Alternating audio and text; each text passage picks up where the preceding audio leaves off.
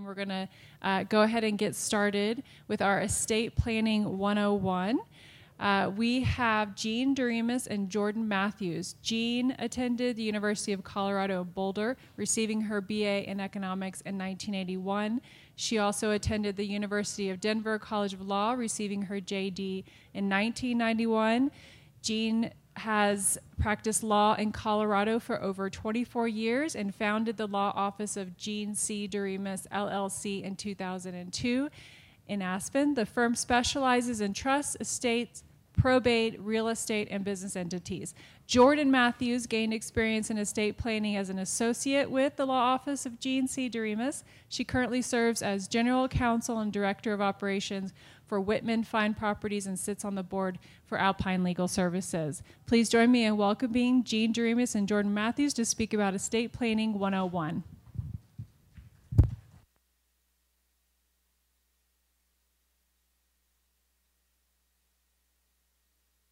Morning, everybody. Welcome to Estate Planning 101. Jordan and I are going to do this collectively. So we are going to start with the portion that deals with non-medical, and then we'll transfer over into more medical issues later on.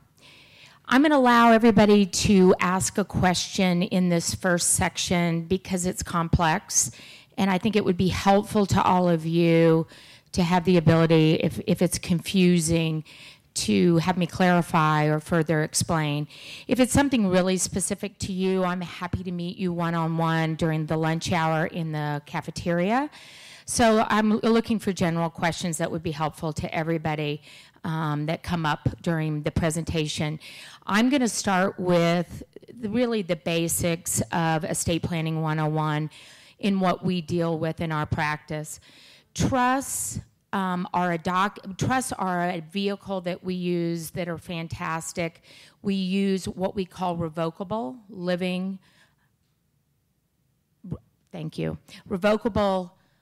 trusts, or also revocable is also what they're called. These are trusts that are very similar to wills, but they have great benefits during your lifetime. Irrevocable trusts, which are a totally different animal, have different aspects. They have tax benefits. They have benefits for special needs children. So there's a variety of trusts that aren't revocable, but irrevocable. Revocable is something that I see very commonplace in our valley to be used because they provide benefits during your lifetime. So I'm going to start with that. Trusts. Jordan, should I go to the next one? So trusts are, here's the benefits. It allows you to hold assets during your lifetime, and it allows those assets to be managed by you as trustee or your co-trustee and a successor trustee if you aren't able to do it anymore. It allows for you to not have to file a separate tax return. It's your Social Security number is the tax ID. So it really doesn't create more expense in that arena. It does avoid probate if we get all those assets in your trust. Probate in Colorado is not that complex or expensive, but it is a process. It is a court action that requires usually hiring an attorney, actually filing an action, and getting the power from the court to distribute assets, which I'll talk to you about under a will arrangement. But a lot of people like to avoid that. And I find that if you have a very pretty simple or estate plan that we can work with doesn't have complexities, we can really get everything titled in your trust and avoid probate upon your death. The other thing it's good for is if you owned property outside the state of Colorado and you're a Colorado resident. Let's say you own a condo in Florida, or you own a piece of land in Moab, or wherever that's outside the state of Colorado, we would title that asset in your trust to avoid probate in that state. As you can imagine, with second homeowners in Aspen, I do a lot of ancillary probate where somebody forgot they owned that condo in Aspen and they live in Ohio, and so now I'm opening a probate case in Colorado to transfer that asset. Again, it's process, it's just, it's expense, but it's really just more process than is needed. So again, if you have property out of state, you can put it in your revocable trust, and that would avoid probate in that state. The one that I really think is the most valuable is the seamless ability for your co-trustee, your successor trustee, to manage your affairs. In our world now, powers of attorney are highly scrutinized. So if you have a trust arrangement, it allows for things to occur very seamless if one of you becomes sick or you have you're no longer interested in managing your affairs for whatever reason. You can pass that on to you can pass it on to your co-trustee as a sole responsibility or your successor trustee. I'll talk more about powers of attorney when I get to wills, but it's the best way to manage your assets when you can't do it anymore. Confidentiality is important to some. It allows for you to not have any of your estate planning be subject to a court, and therefore it's private in a trust agreement. So it's not for everybody. I don't think that everybody should have a trust. I think it very much depends on the fact pattern of your life and what you have as assets and what you have as, whether it's health issues or a spouse with issues that are health related or whatever your concerns are. It's a great alternative when you really care about some of those key pieces. Now, also the thing about a revocable trust, it is a mechanism that manages your assets during your lifetime. Now, if we go to wills, I'll switch here. Okay. So wills are probably what you all are very familiar with. That is a document that says upon death, I want the following to occur. I want my spouse, my son, my best friend to be the personal representative. Personal representative is the Colorado term for what you may know of as executor or executrix. So it's that person that's been given the power under the will to distribute, pay your debts, and distribute your assets upon your death. It absolutely requires a court case to be open in our probate court section of the Pickens County District Court or wherever your court is. But it's very much driven by the system of the judge giving power to the personal representative to do the job they were given in terms of paying the debts, distributing the assets. So probate is required. The thing about wills, they're simple in that they're great for, I only want to provide upon my death, and I want it to be clear as day, and so therefore I create a will, and that is that's the document, or I'm sorry, that's the procedure you use to distribute your assets. It does require courts in Colorado are not complicated, or they're not expensive. It's pretty simplified, but as I said earlier, it's a process. So it's really a personal decision whether or not you prefer a trust or a will. Now, there are other ways to distribute your estate that don't include a will or a trust. One is through what we call non-probate assets. What that means is if you have, let's use an example, you have 3 assets. You have a home, you have an IRA, you have a bank account. You can take those 3, and those are the only assets you have, and you have no real serious debt. So you can, when I say serious, I just mean that's not complex. So you can get a deed, create a deed that's called a beneficiary's deed that states who gets your house upon your death. Or if you're married and you want that to go to your spouse, you would put that deed in joint tenancy, knowing that on the surviving spouse's death, you would have to have some indication where the property went beyond the spousal unit. And in the IRA, you do a beneficiary designation. That's easily changed. Beneficiaries' deeds are also easily changed. They can be revoked.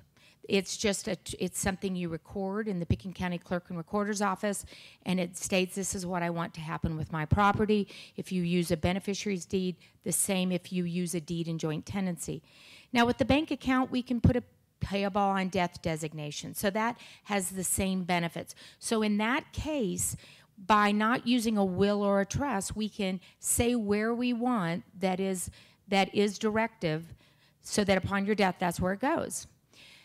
It's not always that easy, but I do see clients with their fact pattern that works beautifully for. So it's so specific to you as an individual and what you have in your life and where you want things to go, how you're going to set up your estate plan between a trust, a will, and if you were to use non-probate assets as a mechanism to transfer out through beneficiary designations. Now, the last is not the preferable one, I don't believe, and that is you die without anything. There are laws in Colorado. They're intestate laws. Unfortunately, it's what the legislature has approved, and it's not what may work for you. I've seen more often than not, there's unintended consequences with using that default mechanism of whatever the legislature has designed as your heir to your estate, depending on what your family unit is, or if you don't have a family unit. So I've seen where couples that don't have children end up having, one of them dies and it ends up with a parent, part with a parent, not to the spouse. So spouses don't necessarily have an automatic right. So those are areas that I think you want to avoid. In going to the issue of how do you have access to these documents, if you can't afford an attorney, there is Alpine Legal that will represent you. I know Senior Center, they have members of people that work in this field, that, including myself, that will meet and donate our services. So I don't want anybody to ever feel that they don't have the right to get the help they need just because they can't afford that. So, and if anybody has more questions about that, we can talk about that after, during lunch or after this presentation. So next is, recap. We have 4 ways your assets and debts can be handled through trusts, a revocable trust, a will. Now, non-probate assets don't deal with the debt, but the bank account would. So that's where the debt would be paid, is under the bank account. So you don't create an estate so that it all works through that estate. It's handling each asset individually. So if there isn't enough money it gets complicated if there's not enough liquidity to pay for those to pay for the debt against the non-probate assets. And the last is just dying without anything, and that's called dying intestate. So does anybody have any questions at this point that I could clarify before we move on to other sectors of estate planning? Okay. Our laws are different in every state. I believe you should have a will in according to the state that you live in, because it is governed by the laws of our state. If you have that will, it's better than nothing, but it doesn't necessarily dictate what's going to happen if it's according to the laws of another state. It happens a lot. But if you don't know you're going to, I have clients that will say, well, I may move back to Florida. Well, then wait. Just go ahead and let's see where you end up becoming domiciled.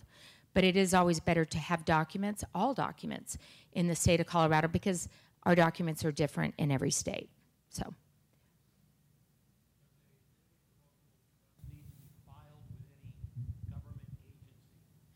No. Can you repeat? Go ahead. Okay. The question was, does a revocable trust need to be filed in any government, with any government agency? And the answer is no. It's private.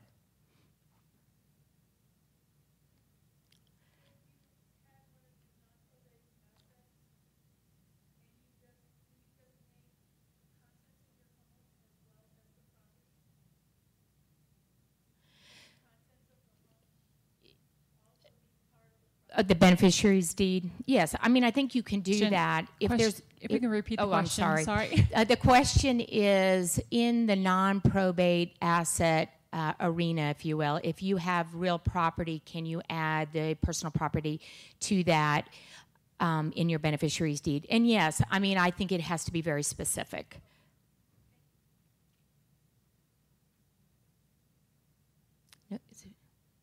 Okay, so we'll move on. Question. Oh.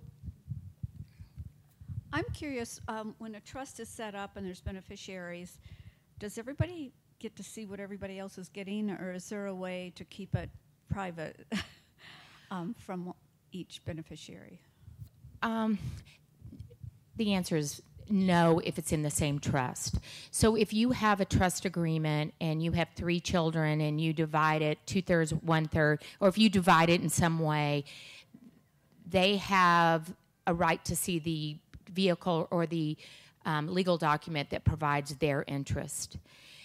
What I do see is when you amend, let's say you change your beneficiary designations and you amend trusts along the way, I do encourage clients to restate their trust that doesn't show the history, because they don't have a right to the history of what's transpired.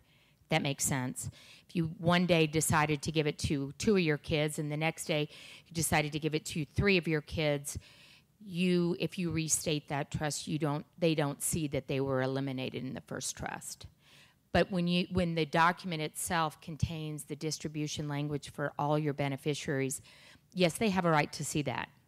They have a right to know what their interest is in that trust. Did I answer that question? Yes. Okay. Yes. Thank you. Okay. Now, there are ways to get around things that in blended families, for example, I see people giving like a life insurance policy to one child and maybe distributing a trust to the other 2 children. You don't have to share that life insurance policy beneficiary designation. So I find there's ways that families get around that by just using the asset itself to distribute it instead of doing it in a one collective trust document. Okay, so we'll move forward. Disposition of last remains. This is, and this isn't necessarily in priority of importance in any particular way. It's just how it's come up. Disposition of last remains is a really important document. It's statutory. It basically is where you determine in writing, in your handwriting, whether you want to be cremated, buried, or otherwise. People have come up with some other things. But we really focus on buried and cremated.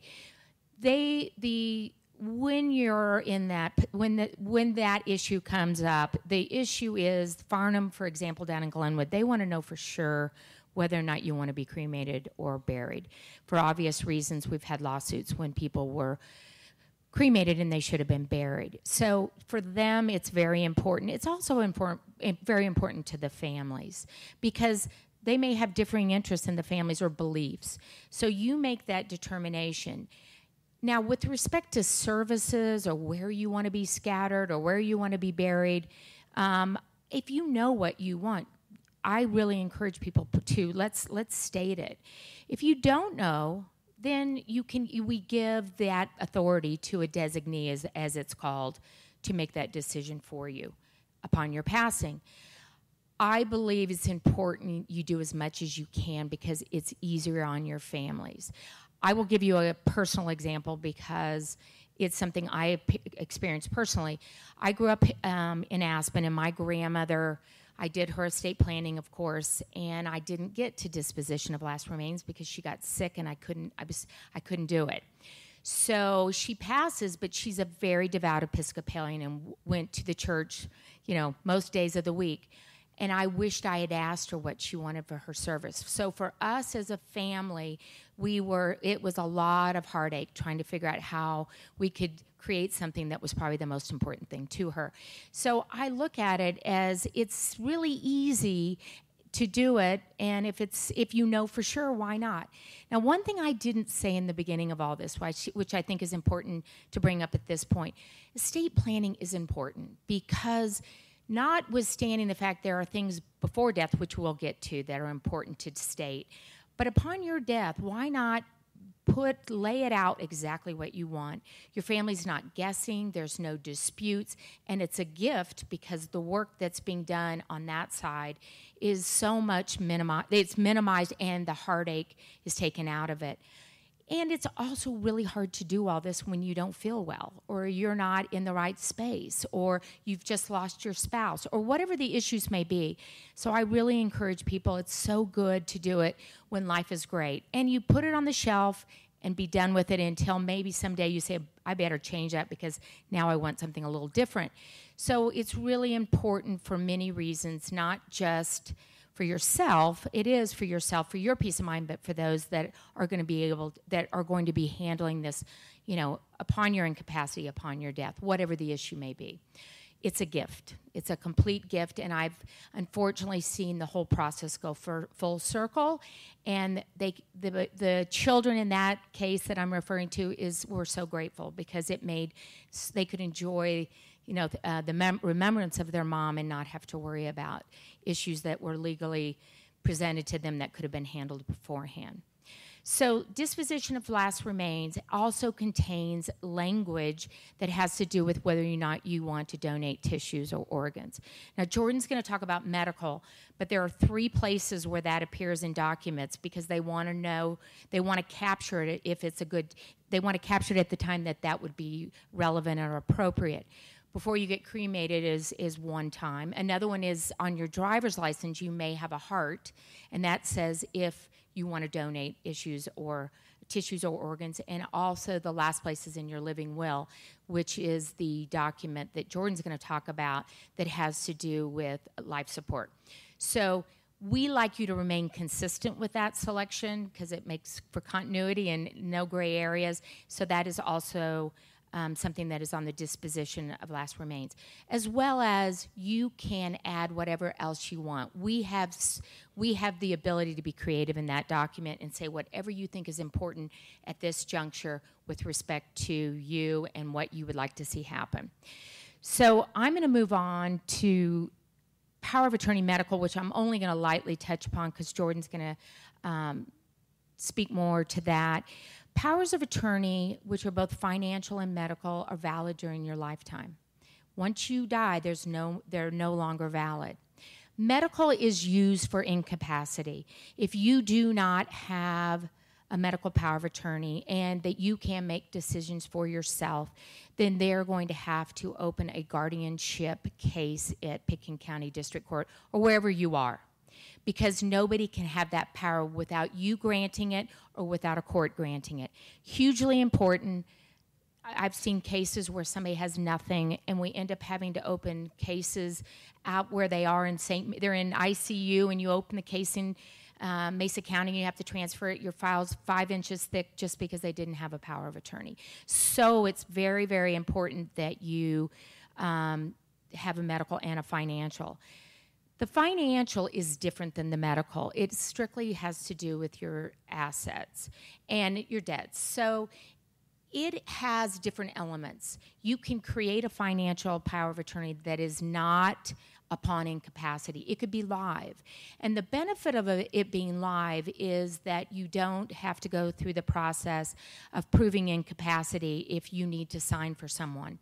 Whether it's a spouse that's out of the country, whether it's a spouse that just fell and broke their hip, whether it's because your spouse is really not feeling well.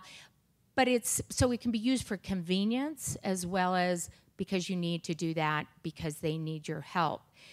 Most people are okay with that because the person they select as their agent they trust 100%. So that flexibility is allowed in a financial, which is great. The powers of attorney, I think I referenced briefly when we were talking about trusts.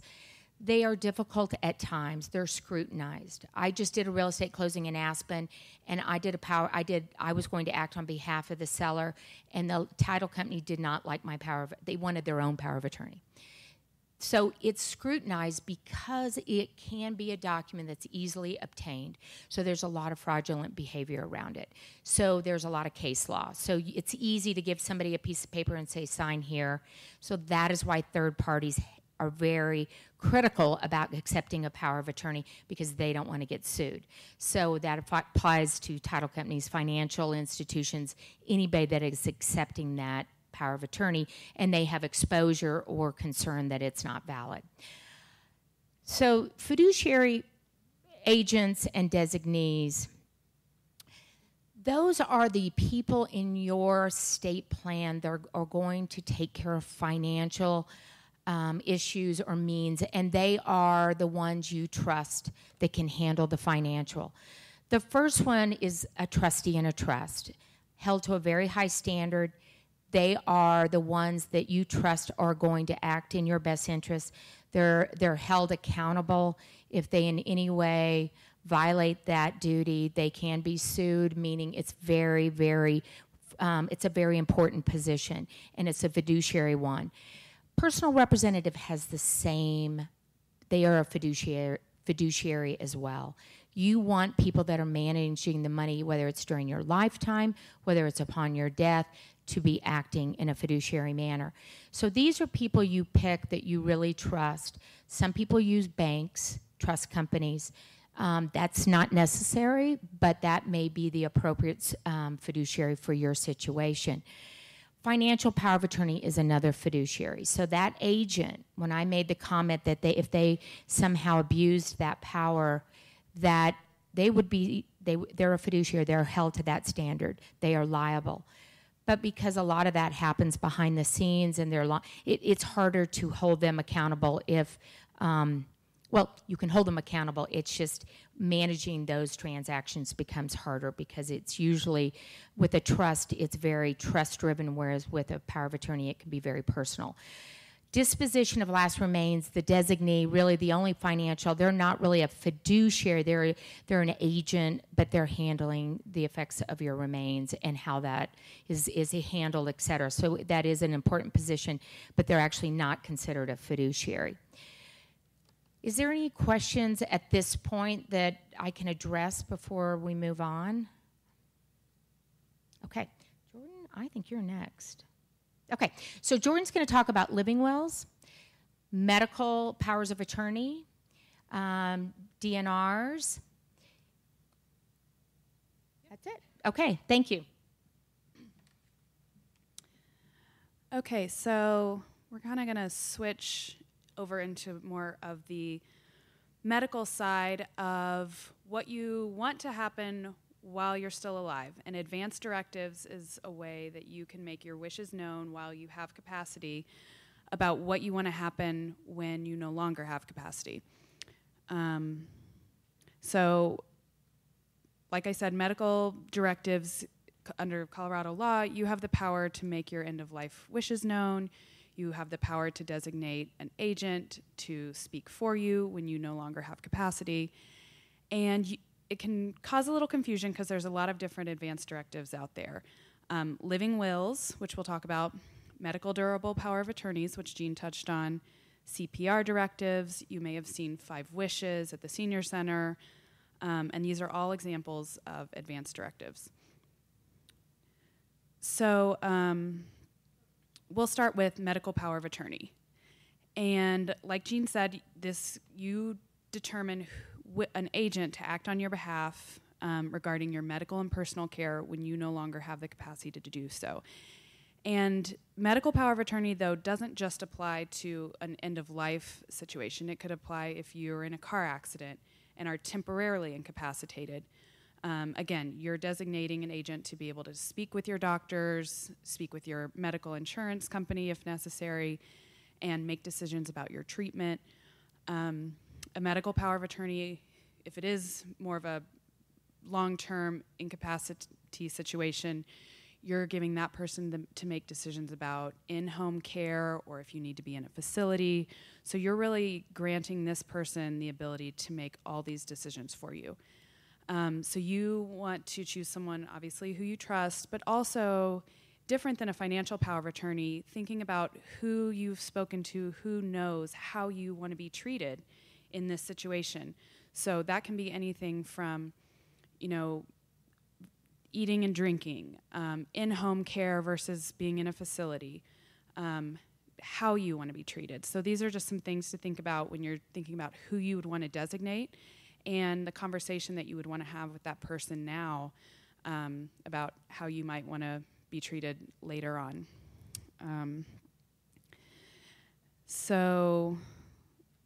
I think Jean touched on this too. Again, you're waiving your HIPAA rights with this person, which is really important because that is what gives doctors and insurance companies the legal ability to discuss your medical care with them. So we'll kind of talk about how these two documents work together, but your medical power of attorney gives your agent the power to make these decisions all the way up until you hit your living will. So if you have another advance directive about true end of life, then your decisions will stand. And that really takes that power back out of your medical power of attorney's hands, and we'll talk about that. and how that's helpful. So a living will, which a lot of people can be confused about what it is, but under Colorado statute, it's a very specific document that pertains to how you want to be treated and if you're in a terminal condition or persistent vegetative state. So again, this does not apply just because you may have cancer or dementia. This comes into play when two doctors have signed off on the fact that no medical treatment is going to improve your condition. So again, it informs your doctors and any medical professionals of how you want to be treated in this situation, and it gives your friends and family peace of mind knowing that they don't have to make the decision about when and how you want to be removed from life-sustaining procedures and artificial nutrition. So these are really specific definitions that you don't need to read through. I just put them there to kind of further emphasize that the living will is a very specific document that applies to a very specific situation. So a lot of people kind of think it's the pull the plug document, which in a way it is, but you're not getting pulled in on two wheels on the ambulance and they're looking at your living will. This is, you've been in the hospital. Again, for some time, doctors have used every medical procedure they know to help you, to bring you back, and we're way past that now. So we're at the point where, again, two doctors have signed off that no more medical care is going to improve your condition.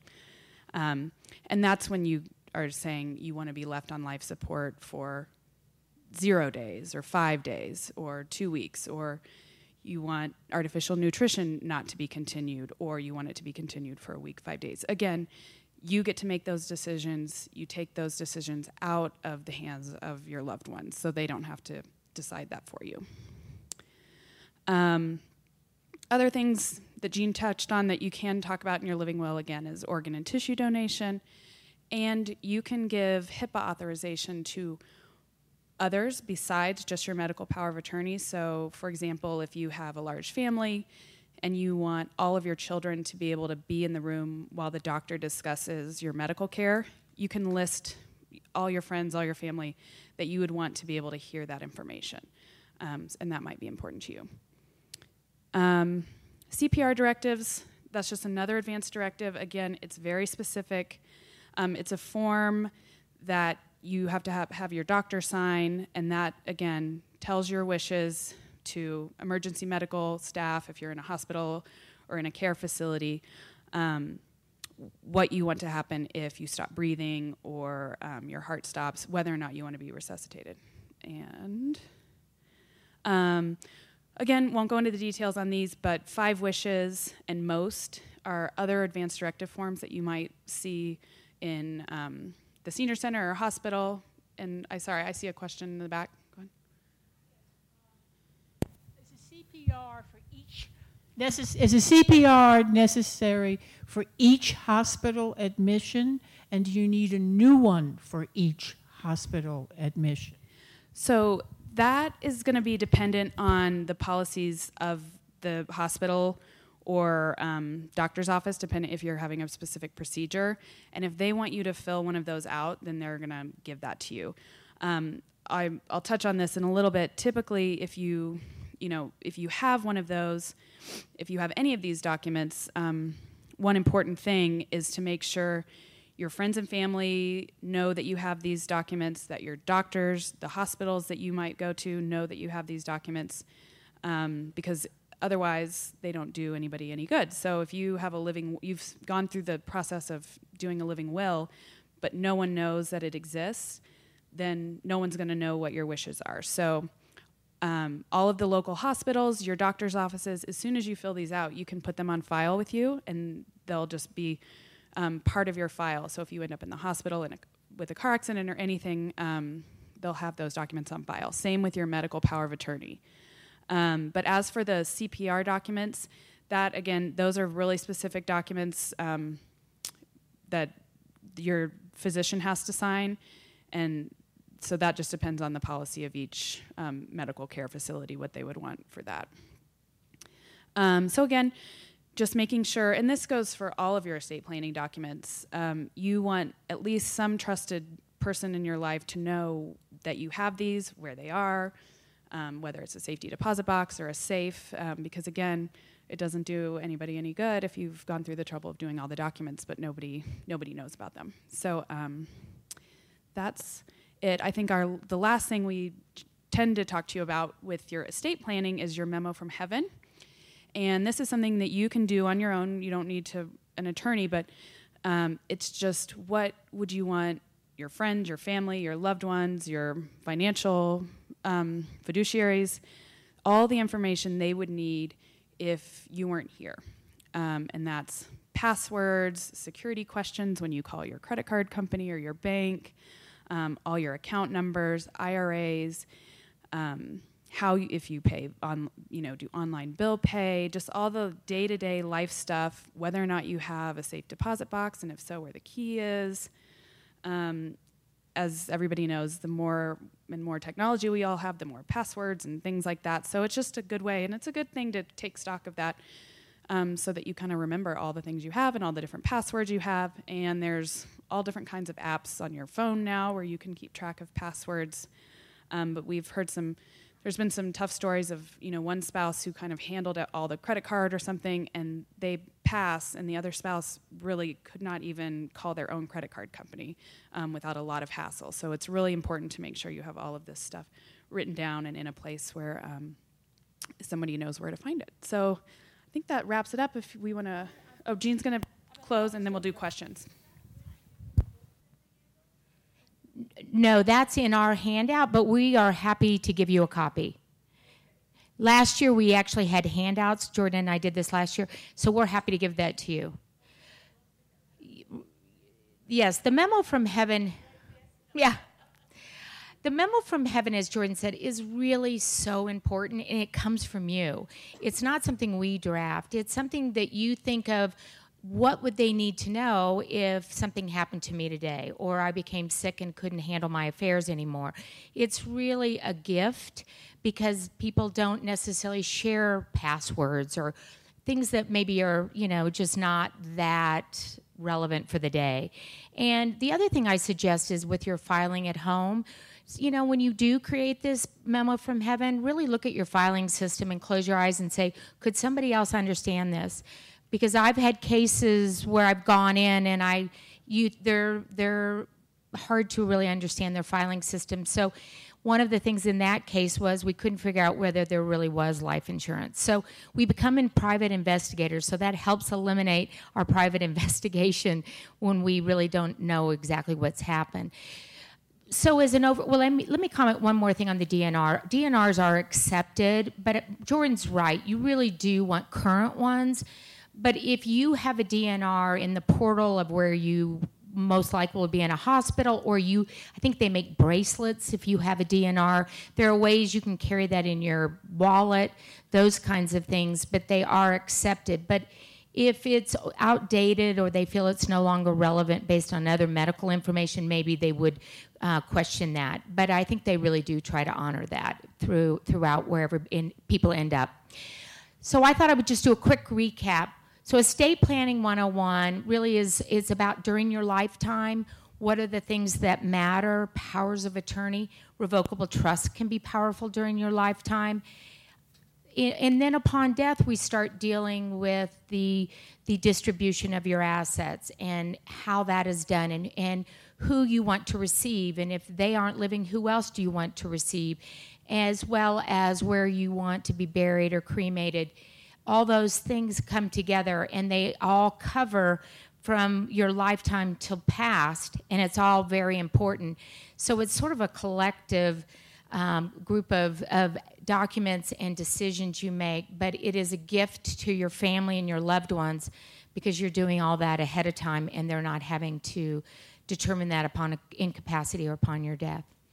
Is there any other questions?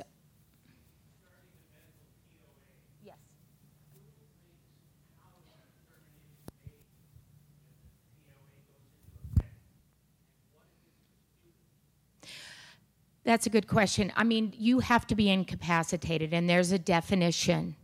And I've seen POAs be brought in before incapacitation because they still have some ability, but they're dying. So it can be broadened, but if they dispute it, then a court would make that decision. I mean, if they clearly, a doctor's not going to make that.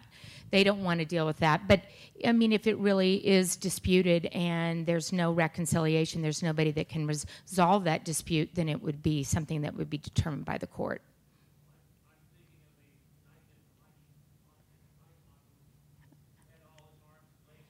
Right. Well, yeah, I think we're talking about incapacity from a mental standpoint, that not have the mental ability to make decisions about your medical care and that sort of thing. And usually it's black and white. I mean, it's usually pretty clear. And I don't think doctors or people that are referring to that don't really want to take that away from somebody if they still have some ability to make decisions.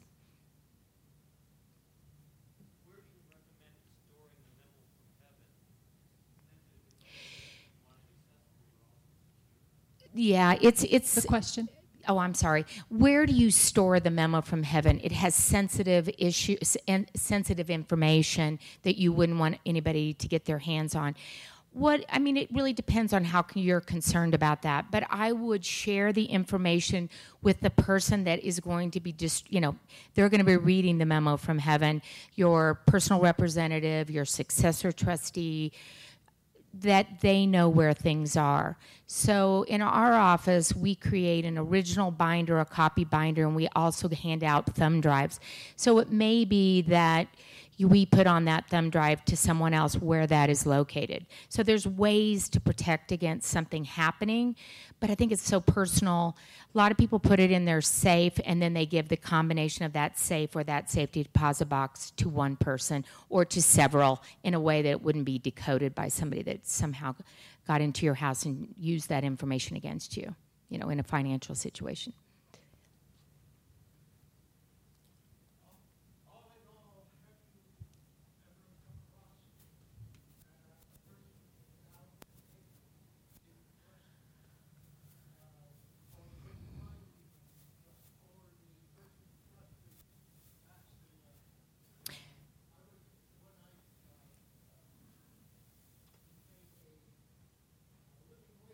Mm-hmm.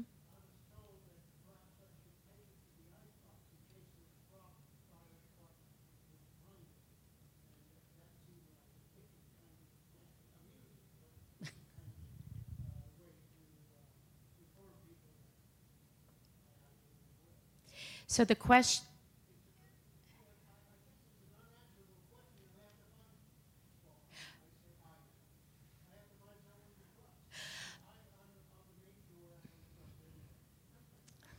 So I'm going to repeat the question. The question was, what do you do if you don't have anybody that you trust to act as your medical care agent? And I think the other question was, is it make sense for a living will situation to tape it on your fridge so that somebody would see that? So I'll answer the agent question first. There are people that will act as agents, public administrators. There are choices. It is hard to find somebody that you trust, and unfortunately, the choice is somebody that wouldn't necessarily have a personal relationship with you. So I try to work that issue through with the client and really try to find somebody that they know that knows them that could do this job, even if it's somebody that may not be your family. It's somebody that would make a good decision. Some people pick friends that are in the medical field, like a nurse, like a doctor. I think it's so personal. I mean, if you feel strongly about that, that may be an answer. But there is options for you, but they're more through a public setting, meaning like a administrator through our public administrator, which is attached to our court system. The other question about living well, and this also applies to powers of attorney medical, we really encourage, and we do it for you, where we will send your power of attorney, medical power of attorney, and living will to your portal at the hospital, the doctor's office, which you want to have us provide that information to. So what's great, if you live in the Valley and you don't know whether you'll end up at Aspen Valley or Valley View, then we can put it in both, and it's in a confidential setting, confidential portal unit. Going back to the living will, which I think is also important to note, the reason the living will has become so popular is because we had these cases that were so severe where somebody was left on life support for many, many years because there was a conflict in what should be done between the family members. So it's very important. It's great to have, and as Jordan said, it's a gift to your family that the family members don't have to make. But it's a very small percentage of those cases that end up in a living will situation, believe it or not. And there is the ability in the living will, if you want, to have your medical power of attorney agent contradict your wishes if you choose that as a selection. In other words, you could give somebody power to change the living will, but we don't recommend that. If we like the fact that you've made that decision and that's your philosophical, personal decision, and then nobody else has to figure that out or make that decision if that time should come. So, did I answer most of you? Oh, sure. Yes. Does it ever make sense to have two medical power of attorneys, just because it seems like it would be handy to have one here locally and then a family member that's far away? Or does that complicate things? I think that complicates, because I have a lot of clients that select people that don't live here as their power of attorney agent, whether it's a child or a friend or whatever. I think that you want, in estate planning, the best thing you can do is be clear. Be very clear, be very black and white, so there's no ambiguity. So I think in that case, you could always make them and they could act alone. So if you feel that one is far away, the one that's here could act alone. We do the same in financial if that's what you want. In other words, you have those choices that you can select multiple and they can act alone.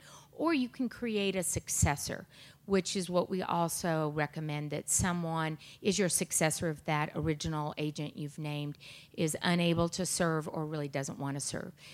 And I think that brings to the point, nobody has to take the job of successor trustee or personal representative. If you get named in a document and you don't want to do it or don't feel you are the best person to do it, you can decline. There's no obligation to take on those roles. So in the same idea, with the same idea, you can name people, and if they can't do it, then you move on to your next choice. So people say, well, what if they're my same age? What if they're not well? And I said, well, you've named somebody that can take over if they can't do it, or if they choose to not accept that responsibility.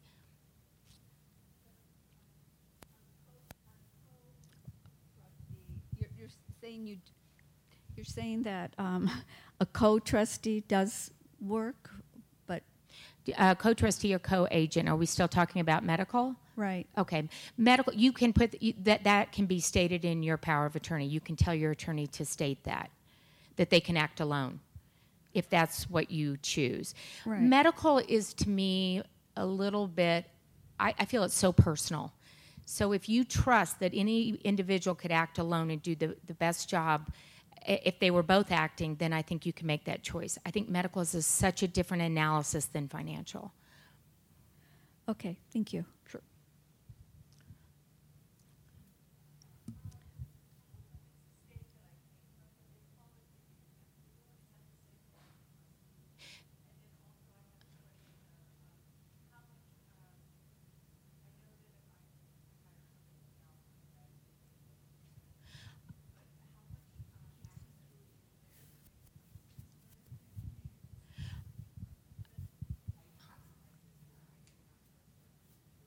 Okay, I'm going to have Jenny come to you. I think I understand the questions, but I want to make sure I heard you correctly. I think you were asking about verbiage that's in another state. Yeah, when I made my will and trust previously, I also, the executor was the name of the person who will execute the will. Is that the same as a trustee? And then I had a question about how much financial ability they have to get into the trust and take as much money out of it. An executor doesn't make the will. Doesn't. No, the executor is, and in Colorado we call it personal representative. That's the person Okay. that administers the will. That's what I meant, administrator of the will. Is that the same thing as a trustee? No, a trustee is a trustee is referring to a trust. So when I talked about I'm sorry. I meant of the trust, not the will. I apologize. so a trustee of a trust is similar as a fiduciary as a personal representative in a will. We typically name the same person in both. Okay. And I didn't get into this, but I will tell you, when you have a trust, you also have a very small will, which that will is called what we call a pour-over will. And what that means is if there's one asset you forgot to put in your trust, it was a stock certificate in the bottom of a drawer and somebody found it, that will allow us to open probate solely for the purpose of transferring that stock to your trust, because your trust dictates how you want your assets to be distributed. Right. But then my big question is, how much do the trustees have access to the money without the other I wish I could explain this better. Why don't I talk with you one-on-one afterwards? Okay, that makes sense.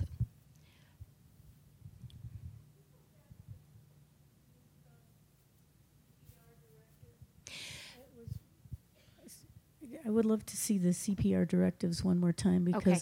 I got as far as DNR, but was there another CPR directive that you? And I want to be really clear about CPRs. We, as lawyers, have nothing to do with CPRs. Just so you know, it's all done through a physician. We obviously care about those, but it's really going to be coming from your doctor's office.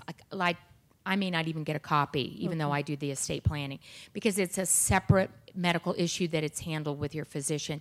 Because what that physician is saying, I acknowledge you do not want to be resuscitated, and I think that physician needs to explain what that means, because that is can be very. I mean, it's obviously a life or death situation. So, Okay, but but I will.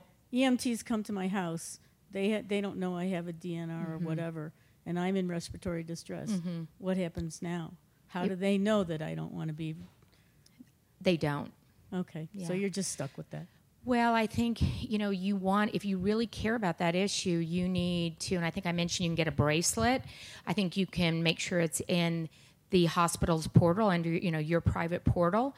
And the EMTs in our area, I'm sure, have access to that. So it's a hard one, but I think if you really care, you're going to have to make it really clear. Because nobody wants to not resuscitate you. They will resuscitate you. That's the general rule. I'm going to back that up for you so you can look at what Jordan created. And it looks like there's a free template. But remember, your doctor's office has this. So if you want him to or her to sign off on this, they're going to have that form in the office. You bet. Any other questions?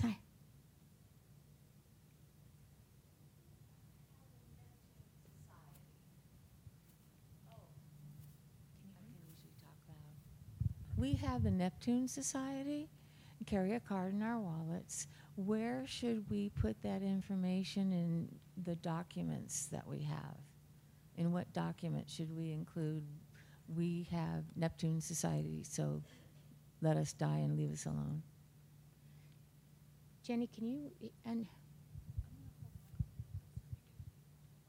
We have cards in our wallet for the Neptune Society. So what document should we include that in? Living will, living trust, living something, or? Is Neptune Society a commonly known? No. Can you explain what that is? We have pre-designated that wherever we die, we could die in Europe, we could die in the United States, we could die in Mexico. Then we have a card that says, do not remove this body, don't move them anyplace, and we have to be pronounced dead. The Neptune Society comes and takes care of our remains. Okay, so it's a specific society that will deal with the remains. The remains you're instructing to be left in one place. Where would this information be kept? So, for clarity purposes, is this triggered upon actually death or upon near death, or you? Death. If we die in Europe, say, Right. the Neptune Society is called. They come and they pick up the body, and we are to be cremated. Okay. And they take care of it. So they've been given notice through the card that's in your wallet. Mm-hmm. The disposition of last remains is the document you would be more clear about what you want to happen with your remains. Does that answer your question? Well, what document should we include that we have this? Disposition of last remains. Oh, I'm sorry. I didn't No, that's fine. And I would have that on your person. If that is, somehow it can correlate with your card in your wallet. We have 4 minutes left. Okay. We have any more questions? One right here. Getting my fair share. I'm curious about the benefit of of your cell phone having the in case of emergency, where first responders can get into it without your password. Does that carry? Would that be a good place to put some of this information of DNR and CPR and things, or would that not be legal? I'm not familiar with that. I'm thinking. I think it's very interesting if there's a way they can get into your phone and learn a lot about you. But let me ask Jordan. She's of a younger generation. Maybe she knows. I think that's fantastic if you can find ways for people to get the information you want them to have in as many ways as possible. I am not aware of the one where EMTs can get into your phone and learn about what your desires are with respect to your health and your body, et cetera. Yeah. But I think that is important. Now, in this memo from heaven, which is not going to be on your person if something happens to you, but that's a great place to put everything. And one other, so it could be everything from a password to that, or I have that, and let your family members know that. So I know that you get called pretty quickly if a family member is sick. EMTs is a different, situation because it's obviously something that's very immediate and emergency. So it'll be interesting. I will look into that to see if that's something that can be utilized, but it's not something that I'm aware of as of yet. I'm just curious how many people in this room are aware of that, because I think this would be a community project I would take on. No, it's to great. Train people how to get this on their phone. I think it's a marvelous idea. It absolutely is, and I think it'd be nobody's really important for familiar everybody with to it. know about that. Yeah, absolutely. Okay. All right. Thank you. Okay. Oh, Jenny, are you over there? I'm sorry, I can't hear you. But Who was talking? Oh, behind. The only problem if your phone battery wears out or something happens to True. your phone, that doesn't help. No, it doesn't. It doesn't. But I think that we do our best at giving, but I love this idea, and we're going to explore it. We do everything we can to guide our clients to do what they can to have whatever information that is important to them available to the people they want to have that information. And one more comment on Memo from Heaven. That isn't, I didn't make up the concept. I made up the verbiage of it one late client meeting afternoon, and it really just means anything that's important to share for purposes of distributing the estate, but it's also important if you feel you want to share something to a loved one. I have people that write letters to their children, write letters to people that have done wonderful things. Whatever it is, the beauty of a memo from heaven is you can change it every day of the week because it is in your possession. I usually get the first round. Some people continue to update me, but it's really a great vehicle that gives so much information, a variety of levels, to the person that is going to be taking care of or distributing or taking care of you or your estate, and that can pass that information on.